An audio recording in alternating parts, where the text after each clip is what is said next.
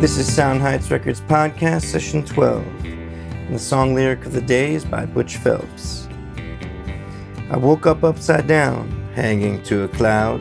I was twisting, turned around, woke up upside down. We were always careful not to cross that line. Get a little fearful from time to time. Open my eyes, it's all changed. My whole life's been rearranged since I woke up upside down.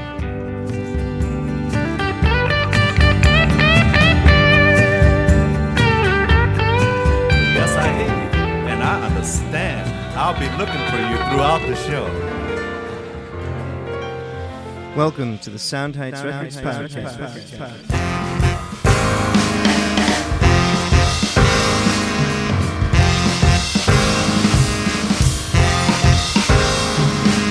Harmonizing life and music, growing as an artist, improving as a person, gaining insight and inspiration, conversations with world-class musicians.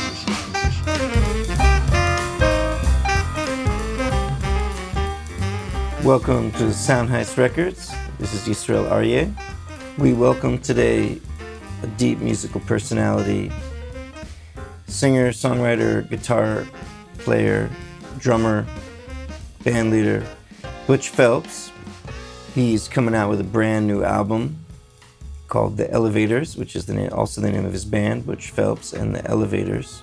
He has a real warmth to his playing, singing, and writing.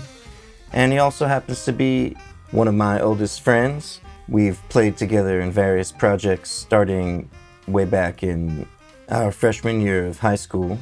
So it was a real thrill to have him out to Crown Heights, to Sound Heights Records for this interview. We also got to play a little music together like old times. It was Butch on the drums and me playing keys as we have done throughout our younger years.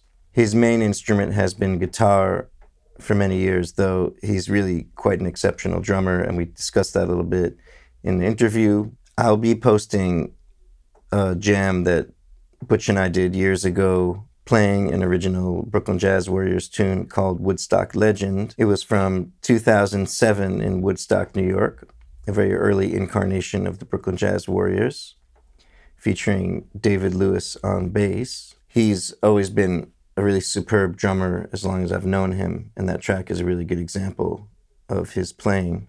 Just another dimension to a truly multifaceted and talented musician. You can find it along with a plethora of other unreleased and pre-release Brooklyn Jazz Warriors Sound Heights Records tracks at soundheightsrecords.com/rewards and at patreon.com/Sound Heights Records. This session is made possible by our patrons, so please join our ranks, supporting this podcast and all of the musical and video releases of Sound Heights Records.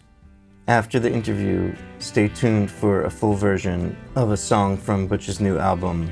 The song is called Woke Up Upside Down. It's one of my favorite tracks from the album, and Butch talks a little bit about the origins of it at the end of the interview. Hope you enjoy our conversation with the incomparable Butch Phelps.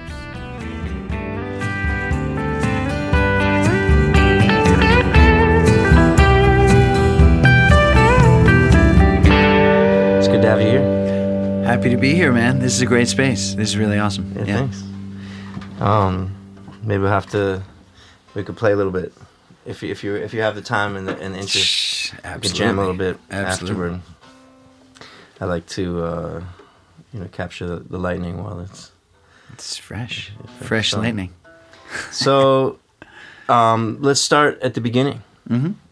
So obviously, we know each other a long time, and so I might have memories of certain things, or been unaware of certain things that you went through. That so don't feel like you're repeating anything that I might have heard before. But, right. So what's your earliest musical memory? Well, I remember. It was funny. My brother and I, my two older sisters, but my brother and I, who's also older than I am, he was always known as the drummer growing up, and this is like my earliest memories of music. he was the drummer and I was the guitar player. And they were always like, you know, growing up, that was just ingrained in us and kind of like, he's the drummer, you're the guitar player. And as I got older and, you know, very early on, he started a band in our basement, probably, I mean, I must have been like 6 and he was 8 or 9. I mean, they were really young. It was crazy. And a couple of kids from the neighborhood, and they would just come over and play in our basement.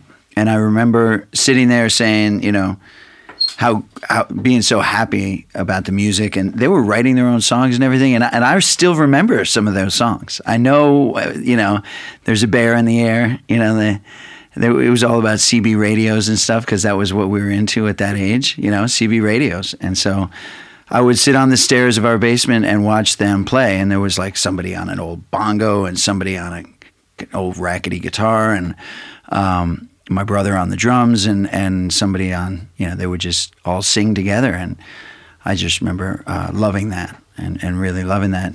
So. And you would play with them at no, like age 6? No. I would sit there and watch them and just love it all. Yeah, it was great. Yeah. It was cool. And I think that was it early on. And then, you know, my parents were both big rock and roll fans. They loved rock and roll. You know, they grew up, you know, rock and roll hit them right at the first stages of rock and roll hitting the country. You know, my mom was a huge Elvis fan, and my dad was a huge Chuck Berry fan and Buddy Holly and early rock and Fats Domino and you know, the Everly Brothers. Well, the Everly Brothers, but also the Mills Brothers, really, and just early rock and roll. And they, you know, they instilled in us when we would drive around in the car, and my mom would say, "Now, who is this? Who is this? You know, what musician is this?" And just, you know, she loved the music, and she would get teary with Elvis and get amped with Buddy Holly and everything else, and it was just music was a big part of our lives at the time. Yeah. So that's funny because I didn't. I knew that you'd learn some piano from your mother. Yeah. I don't remember. I mean, when I used to come over your house when we were kids, I don't remember her ever, you know, playing any music, or, you know, or I wasn't aware of that element. But I did notice, of course, that your home was always welcome to people coming and playing, and that was like a very unique home. You know, most parents like my own would, you know, just get annoyed. Drums in the basement, right? Yeah, music. Exactly. So when my brother became a drummer, through, you know, he would take lessons for drums and I would take guitar. Those were in our basement, and we would go down there. And I used to hate going down there and practicing because it was next to the furnace, and it would make all sorts of noises. But he didn't mind it, and then, you know, and eventually he went away to boarding school, and that drum set was just sitting there. And then I had my guitar, and then we had some people come over and say, let's play some music. And, you know, somebody brought that keyboard, and then, you know, musicians started showing up, you know. And then we just, you know, starting probably freshman year of high school, we just started filling that room all the time with music. And, you know, after school, on the weekends, you know, all the time. But that was your keyboard? I thought that was Rajan Amdar's It was Rajan Amdar's. I wasn't going to say that, but yes, Rajan Amdar brought his keyboard over, and so that was we used to play in a freshman band together. Yes, and then everyone would be jamming at like full volume. Mm-hmm. And we'd wonder what Raj was up to, and then as soon as we'd stop, we'd hear the Casio demos, non-mic'd. No. Just playing, yeah. Sometimes it worked, sometimes it didn't, yeah. So he brought that over. It would take some of the seriousness out of the. Because I was always very serious about it. I was, so like I remember getting upset at everybody if we missed a change, or you know, we were rehearsing for Battles of the Bands at freshman year, right? Yeah. And I remember really taking it very seriously and trying to be focused and make good music. Well, I don't remember you ever getting upset, but yeah, you definitely had a seriousness to it. We Not, which I guess you can't say the same for every one of those guys in that band. No, because everybody's just feeling it out. Yeah. But that was like at the time that felt like a big break for me. Like, right. So the story is that we had a band. We're starting a band. We had a Battle of the Bands coming up. We didn't have a vocalist, and we decided to try out a few vocalists and have people come over. So we packed a day with it was like 4 or 5 people, dudes just coming over to sing with us. And in comes Josh Israel, and blew us away with his moves. He started dancing and singing. I think it was Franklin's Tower. Franklin's Tower, man. Franklin's Tower. He started doing his little dance as he sings, which he does probably still. And we were like, "This is it. This is great. It's perfect." And it played a great harmonica. Played a really good, cool blues harp. So, yeah. That was, that was those times. That was fun, man. Yeah, I used to was cool. Because that didn't. I don't think that lasted that long. I mean, how many gigs did we play with that band? Like, I don't know. 2. Yeah. We used to meet at that time. Week. Though, it was an eternity. Yeah, it felt like an eternity. We used to meet every week. Mm-hmm.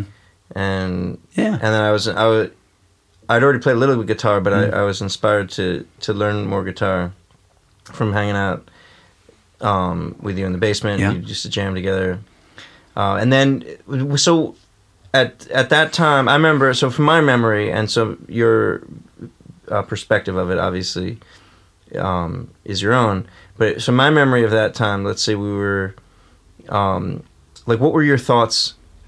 I could tell you for sure, I had, just no clarity. It was just happening. Right. No goals, really, that I could think of, except besides maybe vague goals to be like some kind of star or something, but, certainly to get better at playing music and just to do it as much as possible. But what was in your mind? You were talking about taking it very seriously. Because I would never have read that. We never spoke about that kind of thing back then. But what would you have thought about then in terms of, where you wanted to go with it? Or were you also just kind of going along for the ride? Well, I had been really into sports when I was a kid, and it was big in my family, and it was a big part of my upbringing, and I loved it, and I played well, and it was a big part of my thing. And really, freshman year was the time when I, started thinking that that's not what I wanted to be doing with my time, and I, started getting more into music. And, and with that came different friends and a different vibe, and let the hair go out a little bit longer, and, and started to really move away from being a athlete all the time. And that was a real decision that sent a lot of hard waves through my family, and even with your brother as a drummer? Well, he had left drumming when he went to boarding school, and he never really picked it much up again. So I was really the lone musician still, and he definitely stayed with athletics, and I was expected to stay with athletics, and I really didn't. And that was a hard thing that I went through at that time, really putting a hard stop on all that. And I felt like if I was going to send those difficult, vibes through my family, that I would take it seriously and not mess around too much with it. And so that was, I think I was kind of motivated in the back of my mind, this carries some weight, because I really did have to mess up some of those years with my family a little bit. Yeah. And what about? I mean, so when did that, or if ever, did that start to change with the family? Or in terms of them accepting that you. I mean, obviously at this point, anyone at our point, our age, who would have stuck with sports at that age would already be done with sports and by necessity obviously on with something else, and you're still playing more than ever. Right. I mean, to me that strikes me as kind of a wisdom decision. I don't. Yeah. Well, you never know where life would take you, and right. I think their point was, I remember them saying, or at least, especially my father being pretty adamant about how to get into a better college and how to, change your life in that way. And, and then, just a different mentality. So he felt like sports were the key to to getting ahead in life, kind of thing? No, I Getting think to it's like college or socially or I don't know. No, I no. don't know. I don't know what he was thinking, but all I knew was I decided not to do that. Yeah. And when I made that decision, I decided that I should do well with music, or at least treat it seriously. And some of these other guys didn't have that emotional weight behind it, so they didn't care quite as much. Yeah. Yeah. So. Yeah, and then, but that were you? So in the recent years, I remember you. I know you've been writing a lot of songs, and you've produced already a few albums. But back then, were you thinking in terms of songwriting? Because I don't remember that side of you. Maybe later I remember you got into creative writing. That's right. Yeah. Right, but what?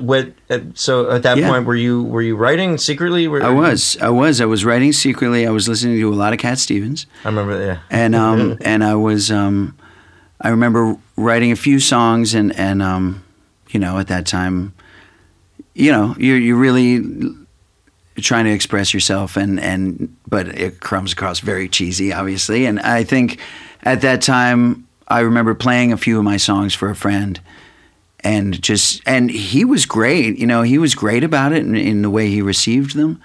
But I remember just really hating the feeling afterwards that I had, kind of played these songs, and are they good? Are they not good? And all those emotions that I wasn't really quite ready for, of how to have somebody else receive your material. So would you feel like exposed? I guess so. I just felt like, and this actually, I just felt like nobody could say the right thing at that time, right? Because I couldn't hear the right thing. Yeah. So it was hard. So yes, it was all secret writing for many years. Until when? When did that change? I guess, I was in a band it didn't happen until probably 30.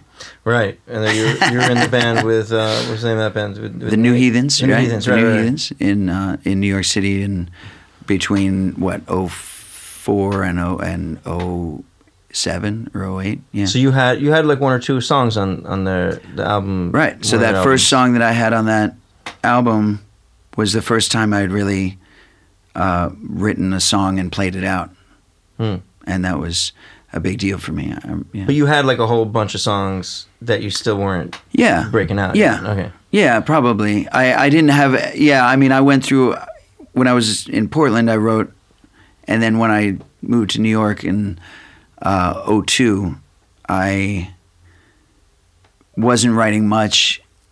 And then when I started this band, or we formed this band in 03, 04, I was happy to be playing music again and jamming and out in the room and kind of, these guys were serious, and they wanted to play every week, rehearse and get better and do a little touring and everything else. And I was like, this sounds great. And then I kind of also realized that, hey man, I should really keep writing. And so I contributed a tune, and then it just kind of snowballed from there. People liked it, and it was like, oh right, so I should really write more tunes and play them out, and So the bands before that, I should go backtrack a little bit. So then, because we knew each other in high school, and then we played together a lot, and then then you went to college. I saw you, over more or less periodically over that time. I know you played in a couple of bands up in Massachusetts, right? Yep. I was always the drummer, so that's the thing we didn't talk about. Like, I remember seeing you were playing bass. Yeah, I was. But you were bass mostly too. playing drums in that time. Yeah, right. Because and you're a great drummer, man. I gotta say, you know. Yeah, at the time in high school, when we got serious with music in sophomore, junior, senior, there were better guitar players than I was, and not enough drummers. And I had the drum set, and I loved the drums, and so I would sit down there and play the drums all the time. So I became the default drummer in a lot of bands in high school, and then in college I was the default drummer a lot too. But you never saw. How do you see yourself in terms of it as a drummer? Is that something you never saw yourself?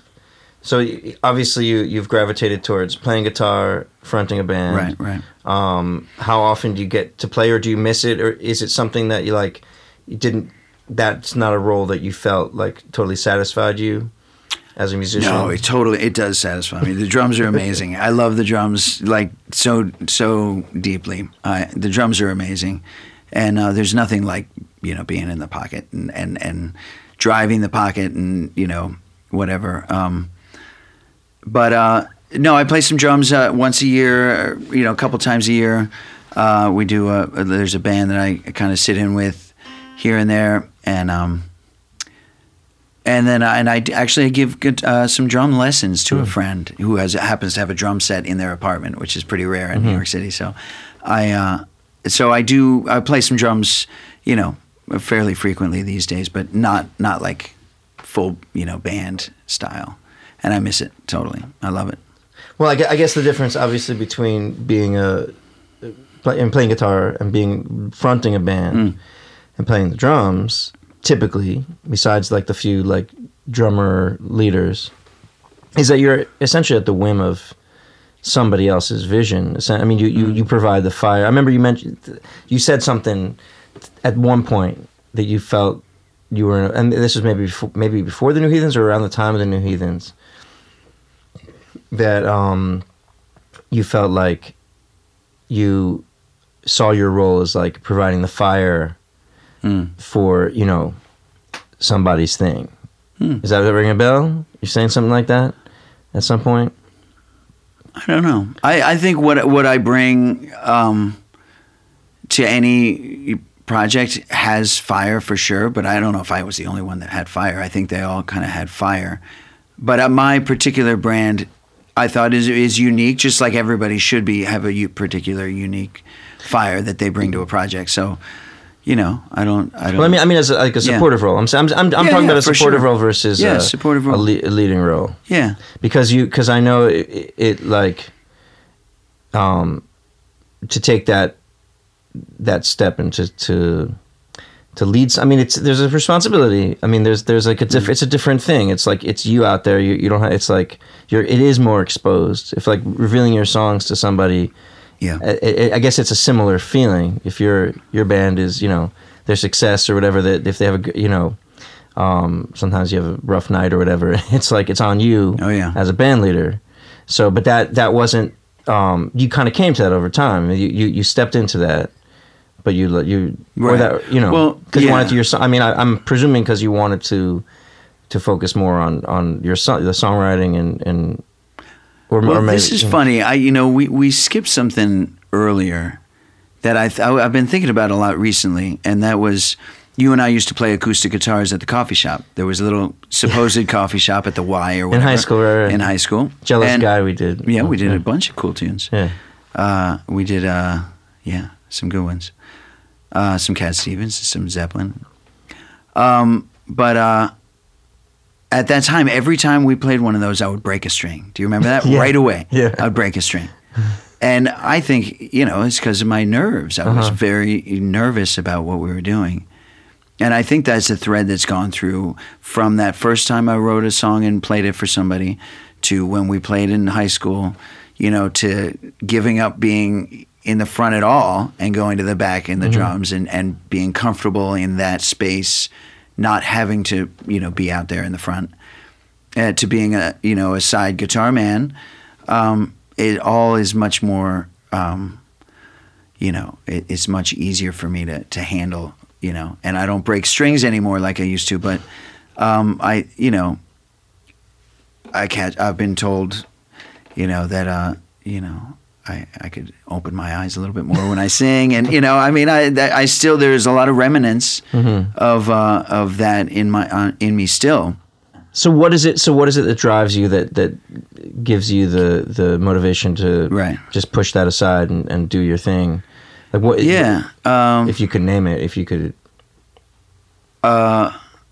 something you thought through. Yeah, because I think, as I said, I think it's a particular brand of fire that I bring that I feel is unique and I want to express it. The things that I love about music that I've, what I remember from deep, way long ago when I was called a guitar player at, whatever age I was. And the thing that I love, I want to give to other people and have them love it too. And what I hear and what I think is cool I want them to see the beauty in that, you know. And the best way to do that is really create it.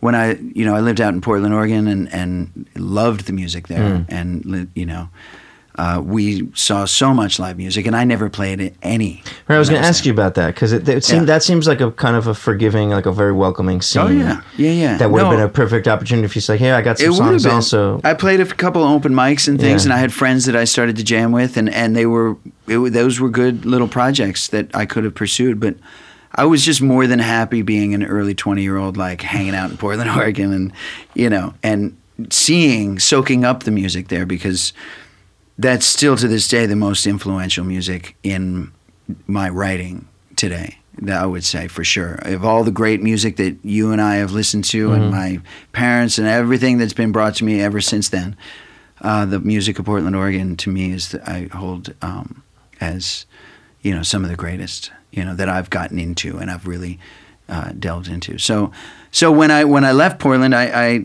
didn't hear that music anymore. And so, not that I create that music, but I definitely draw an inspiration from it.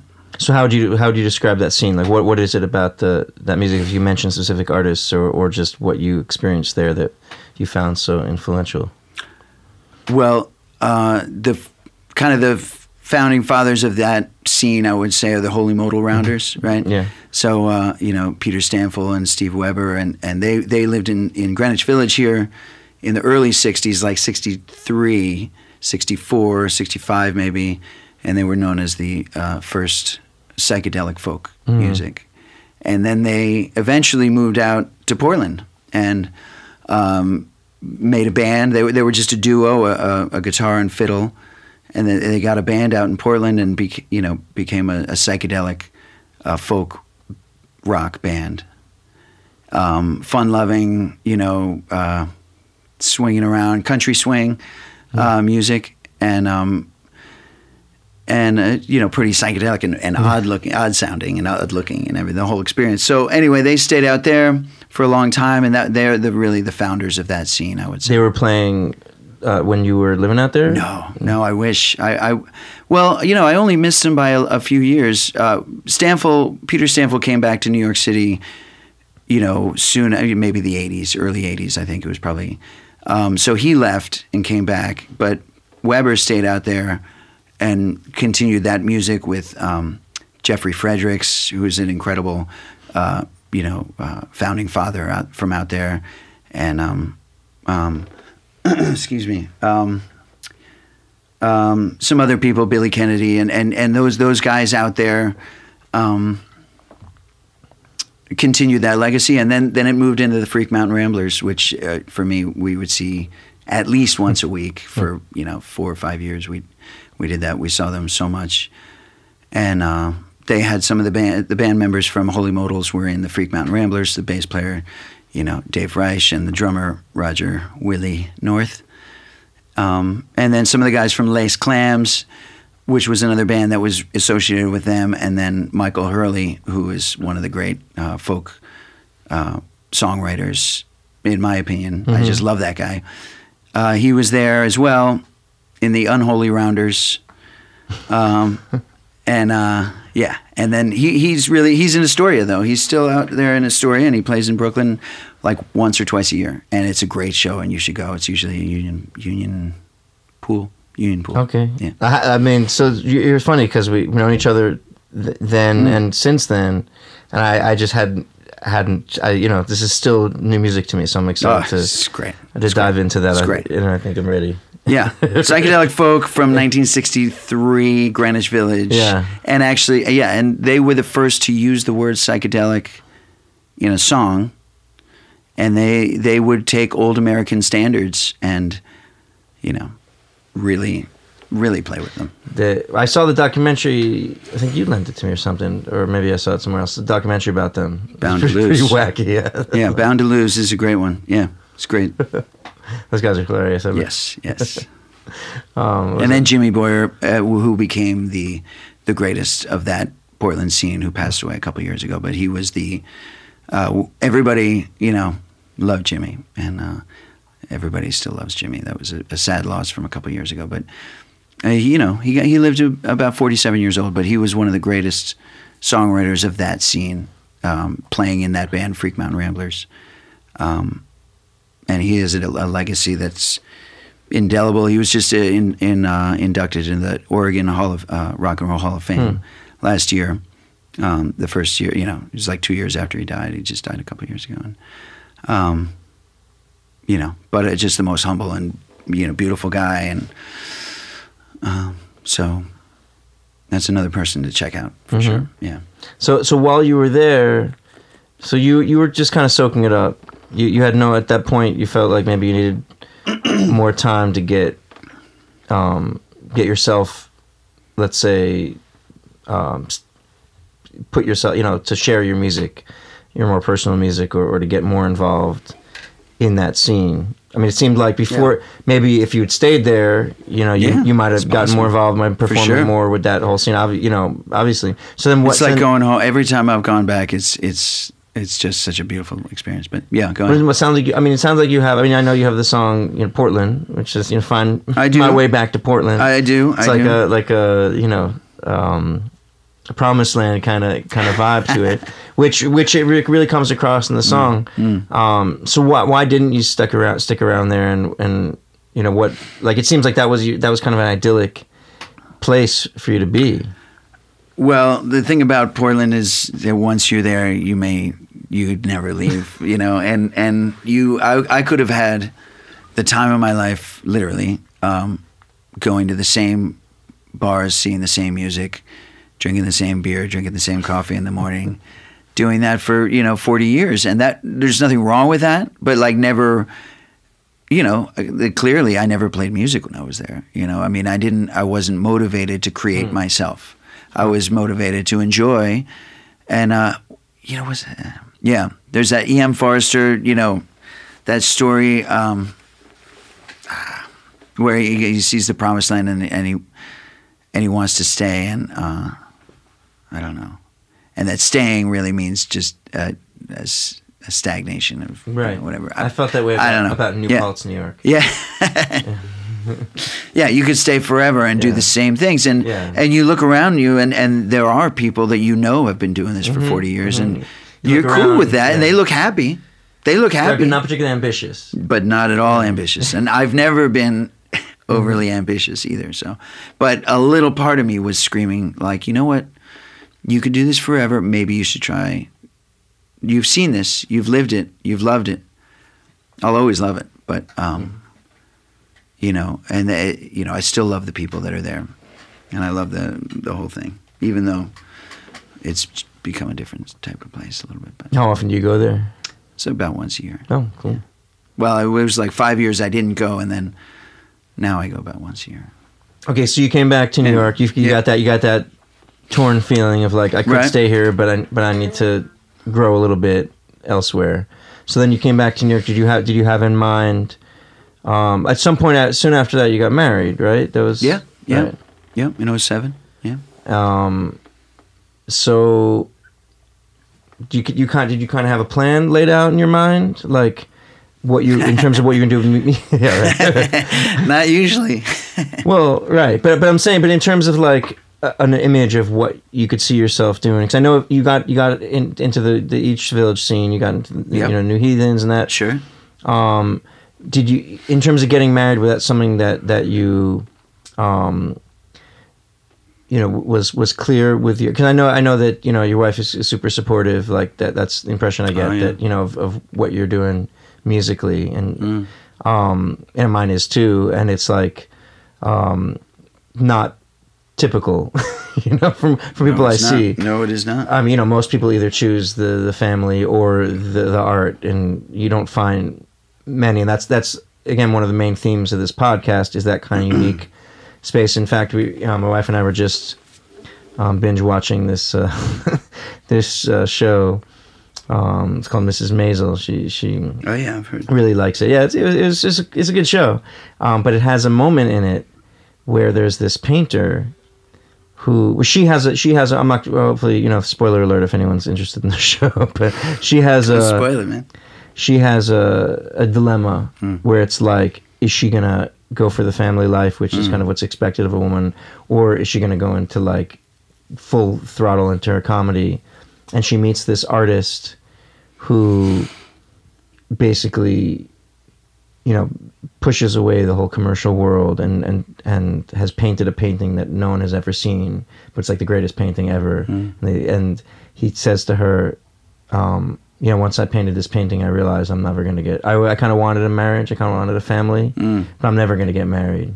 I'm never going to have that because I already just chose my thing, and I'm alone. Like I poured everything into my art, and I was sitting there with my wife, you know, who's so supportive of the art, and I really believe, and I just said, you know, I don't believe that. I don't believe it. Right. Like that is a myth that is a contention a lot of people hold, but it's something that I'm presuming that we share in that you don't hold that, that you can reach as high as you're capable of as an artist, and have a family life that's like full and present.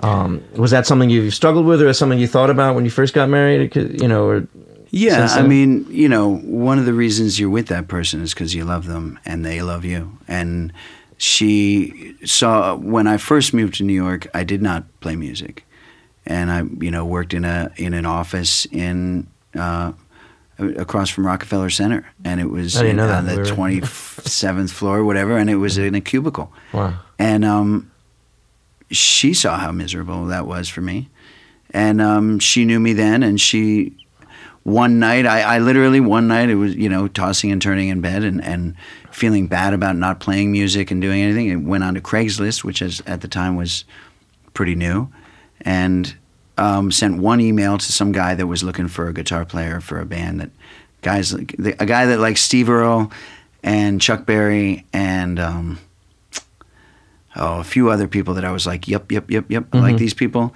Sent an email, and after a series of, you know, tryouts and rehearsals and this and that, got the job, and that was with the New Heathens. And that was, yeah. So I think I was ripe for getting back into music, and in some ways, if you want to say the universe or whatever, what was ripe for me to get back into music as well, and sending that one email that one night changed all that, and she saw me happier, and she knows that I'm happier, you know, with doing music, and she wouldn't know what else I would be happy doing, and neither do I really. So.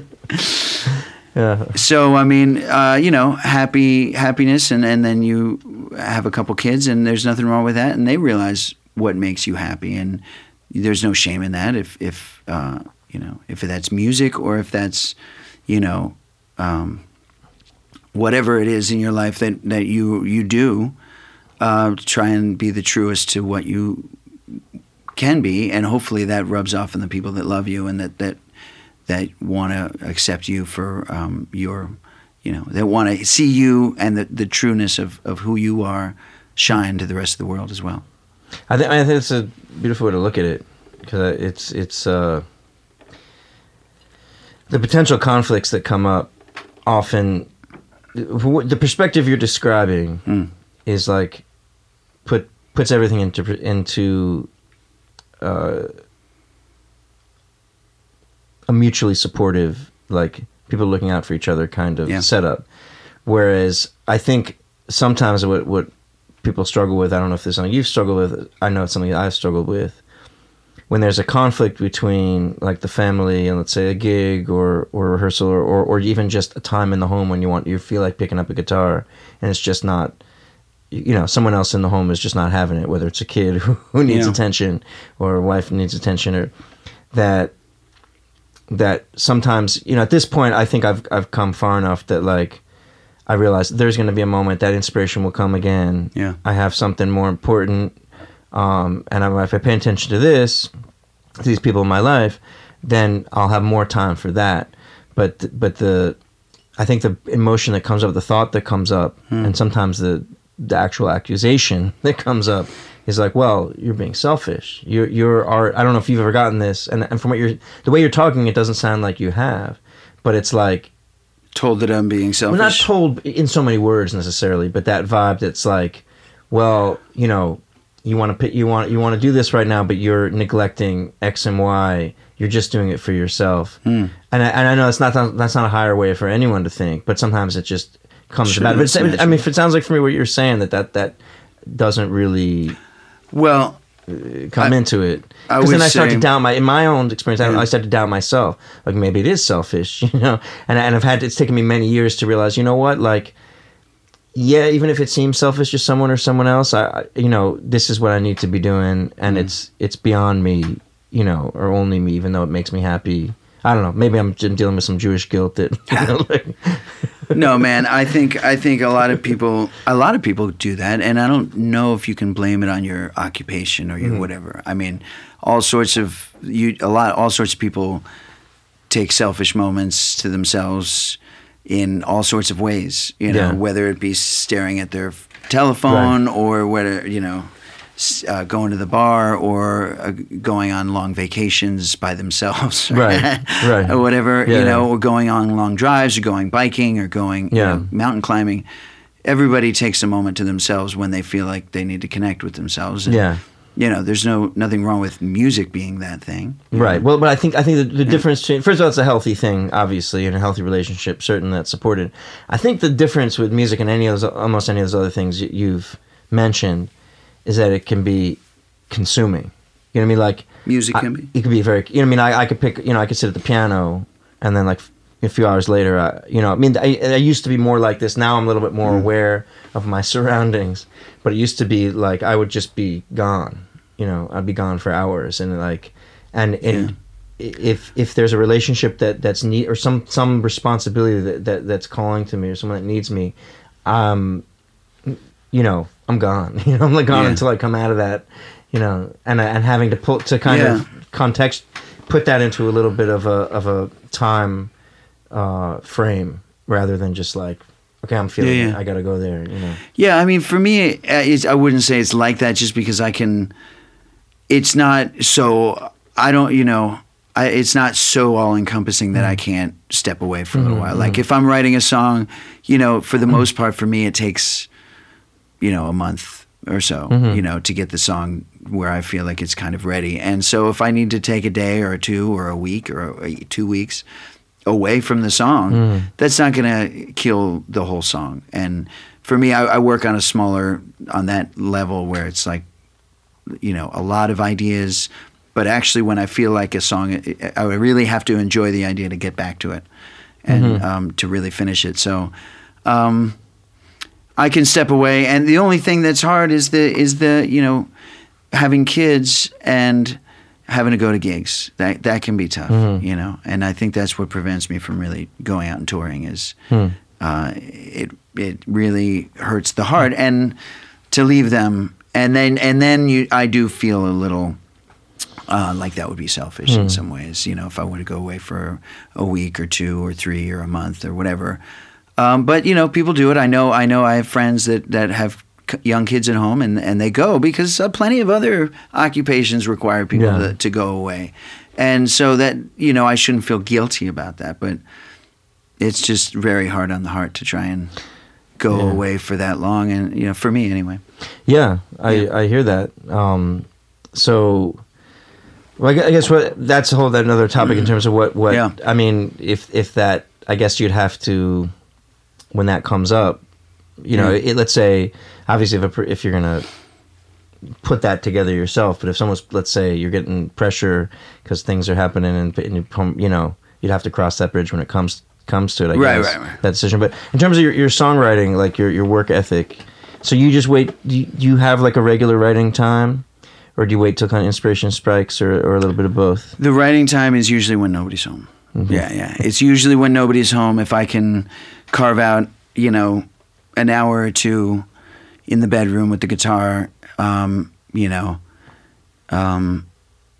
that's when it usually happens. And usually I can find those hours when I need them at least once a day or every other day. You know, so I can find a couple hours. It's, you know, the kids are in school, the wife's working, and I can find that time. And I work my hours, but they're pretty conducive to finding a couple. Do you find when you have that time that you use it, like you appreciate the preciousness of it, or like I know my experience. Sometimes I'll waste. I'll I know I have this hour, and it'd be great. Like I know like the most nurturing thing for my soul right now would be like get up and play piano or whatever. But like I'll just I'm just gonna. Yeah. But you know what? I feel like it's all That's food okay. for the cause. I mean, like whatever when you're happy, hopefully that's when you're gonna write your good tunes, or sad or whatever it is. But whatever you're going through, if you go through it with an open, just go to it, then hopefully that's just food for like I said, food for the cause. Like if I want to go get a coffee, and take an hour to go sit or walk and listen to music, I find that that's usually worthwhile, and I come back a little fired up. And I come back ready to hit the guitar. If I've allocated that time for that, usually I'll use it. Yeah. So you average about a song a month. Yeah. I mean, a finished song a month. Yeah. Do you have a lot of ideas that? I don't know about finished. Yeah. Okay. Well, ready for but a lot of to ideas. Introduce to the band. I mean, Yeah. For the most part, I could. About that. Yeah. Cool. And then if I feel like if I like it, then I may finish it even more. Right.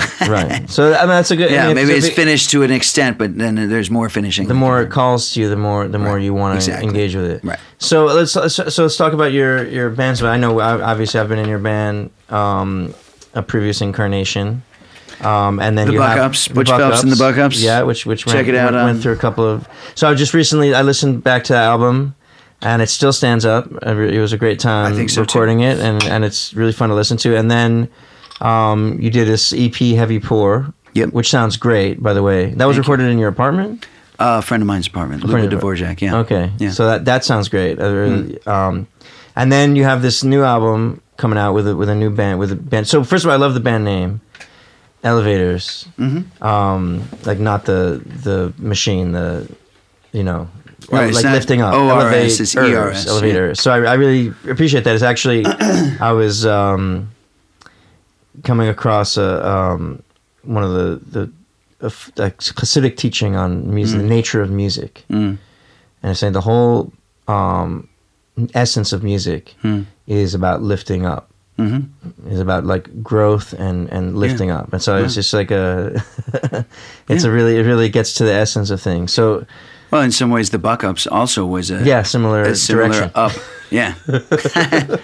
So tell me about the new band, because I haven't had a chance to come check you out. I've been planning to. Yeah. The band is great. The band is a great band. It's incredible. They're all amazing dudes, and world-class musicians, and they're just amazing. And I love them all. It's sometimes a revolving door. I wouldn't say revolving door, but sometimes we got pieces, a couple of pieces here and a couple of pieces there. So usually it's the same 2 or 3 guys on most instruments. It's always Stephen Williams on drums. It's always Kevin Batchelor on the trumpet. It's either Skip Ward on bass or Keith Christopher on bass, or Brett Bass. And then, sometimes our old friend Brian Karp also sits in. And then on guitar, we had Luba Dvorak was the guitar player for the first, year and a half. And then he moved to Houston. And we had Graham Norwood play guitar, and he was incredible as well. So you like to have the 2 guitar set up? I like to have an acoustic. With this band, I went to acoustic. I was like, I'm going to just, with the Buck Ups, I was very electric and very, sort of out there with a lot of, that vibe, much more electric. This one, I decided I was going to go, I was going to play the acoustic, and outsource to the professionals how to, the electric guitar. And it's worked out great, and so I've had some incredible guitar players play for me. And while I acoustic, focus on the words, focus on the singing, and just and that's kind of what this band is about a little bit for me, is not me trying to play it necessarily with the most prominent musicality coming from me. It's really write the songs, play them as hard as I can and as well as I can with these great musicians and really have them lift them up. So they're really the elevators is the band. And they're really lifting me up and anybody that comes to see us, I think. Yeah. So who's on the album? Is that there are a couple guys. Most of the guys you mentioned. Yeah, and then Keith Christopher, who is Keith is an amazing man and musician. And if you don't know him, you should check him out. But he plays bass on about half the tunes. He came in, that's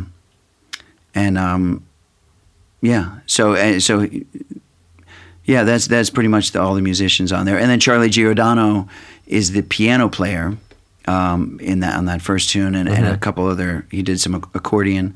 There's some organ on there too. Yeah, and in the organ he did that too. He's Bruce Springsteen. He tours with Springsteen. No, currently. Yeah, it's kind of amazing. Skip Ward, we recorded a song late one night. It was the last song. Everybody wanted to go home. He's like, well, let's just try one more. Yeah. And I was like, all right. He's like, what else you got, man? So I showed him this one. He's like, well, let's just do it. He's like, he brought everybody back in. Yeah. It was a great moment, that I was again feeling serious and wanting to stay, but I also don't want to, push people and be like, come on, guys. But Skip was willing to do that. He was like, no, let's do one more. And so we recorded that one. And Which song was that? That was the first song on the record. Okay. Now it's called Light the Way. It's the first song on the record. And then he said, Charlie Giordano lives right around the corner. Let me text him. And so he came right over. This is 11 o'clock or whatever. And he put down the piano and just killed it in one take. And then he's like, this really could use some organ. Does that B3 work? And so we were like, yeah. So he fired that up, laid down another killer take. And then in another tune, he's like, well, what else you got? He put down some piano on, beautiful piano on a song on there that's probably one of my favorites called Boiling Heart. And he played that piano, and then he said, well, this could use some accordion. Accordion. Played a little accordion. I mean, he was just game for anything, and it was great. Oh, that's awesome. He was a great guy, yeah.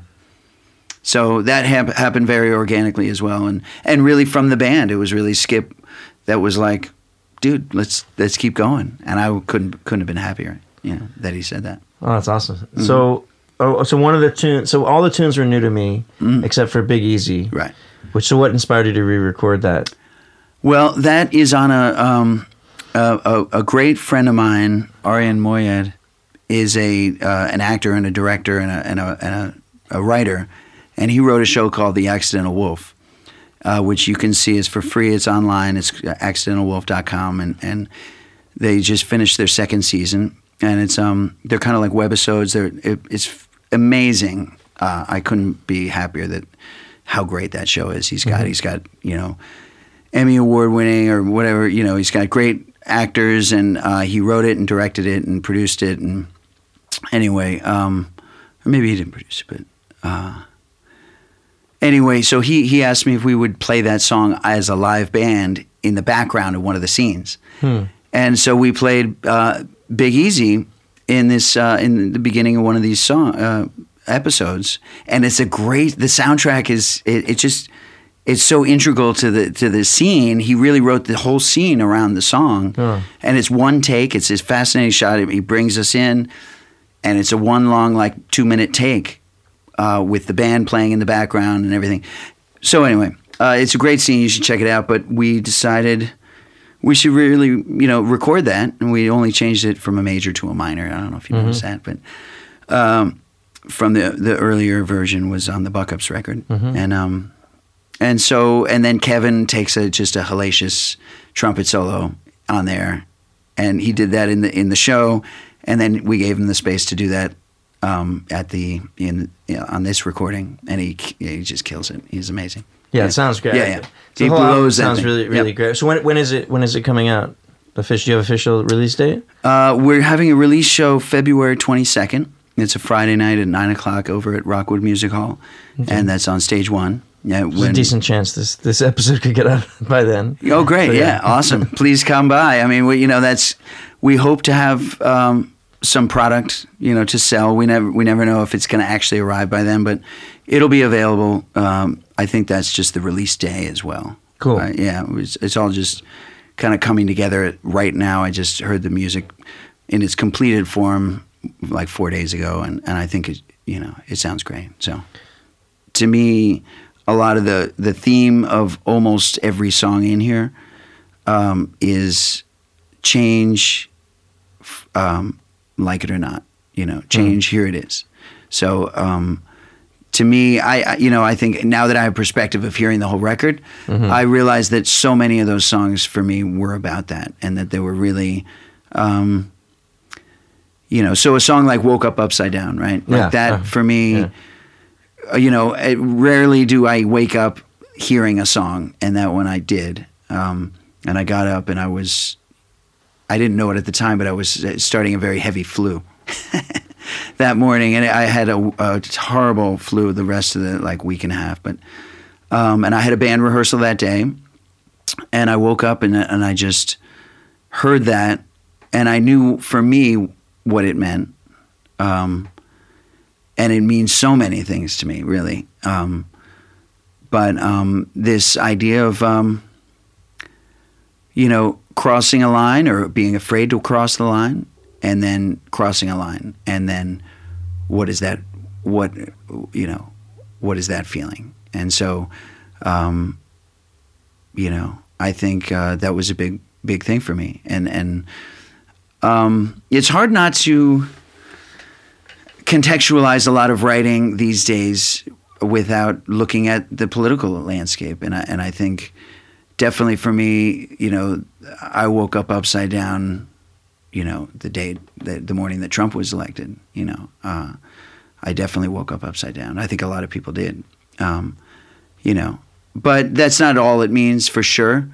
I think it has to do with relationships and, anybody that you feel like can rock your world, and whether you really wanted them and a change of perspective, and whether you wanted it or not, here it is. So.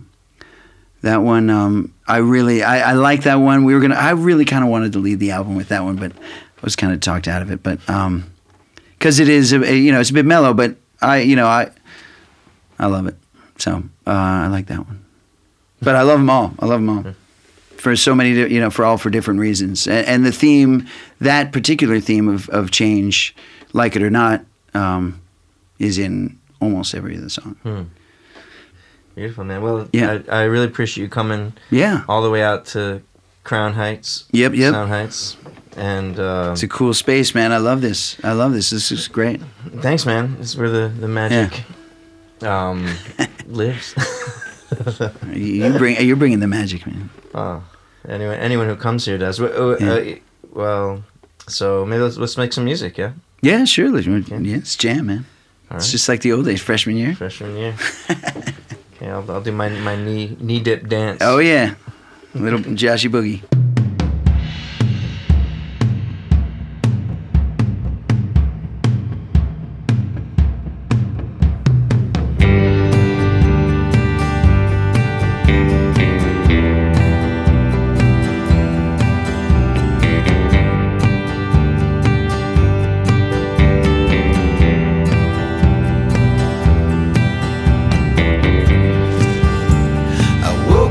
Upside down,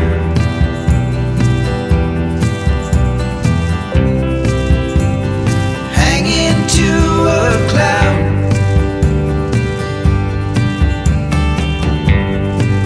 I was twisted and turned around.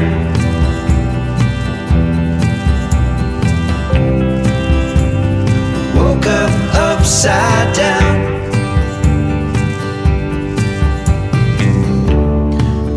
Always careful not to cross that line. Get a little fearful from time to time. Open my eyes, it's all changed. My whole life's been rearranged.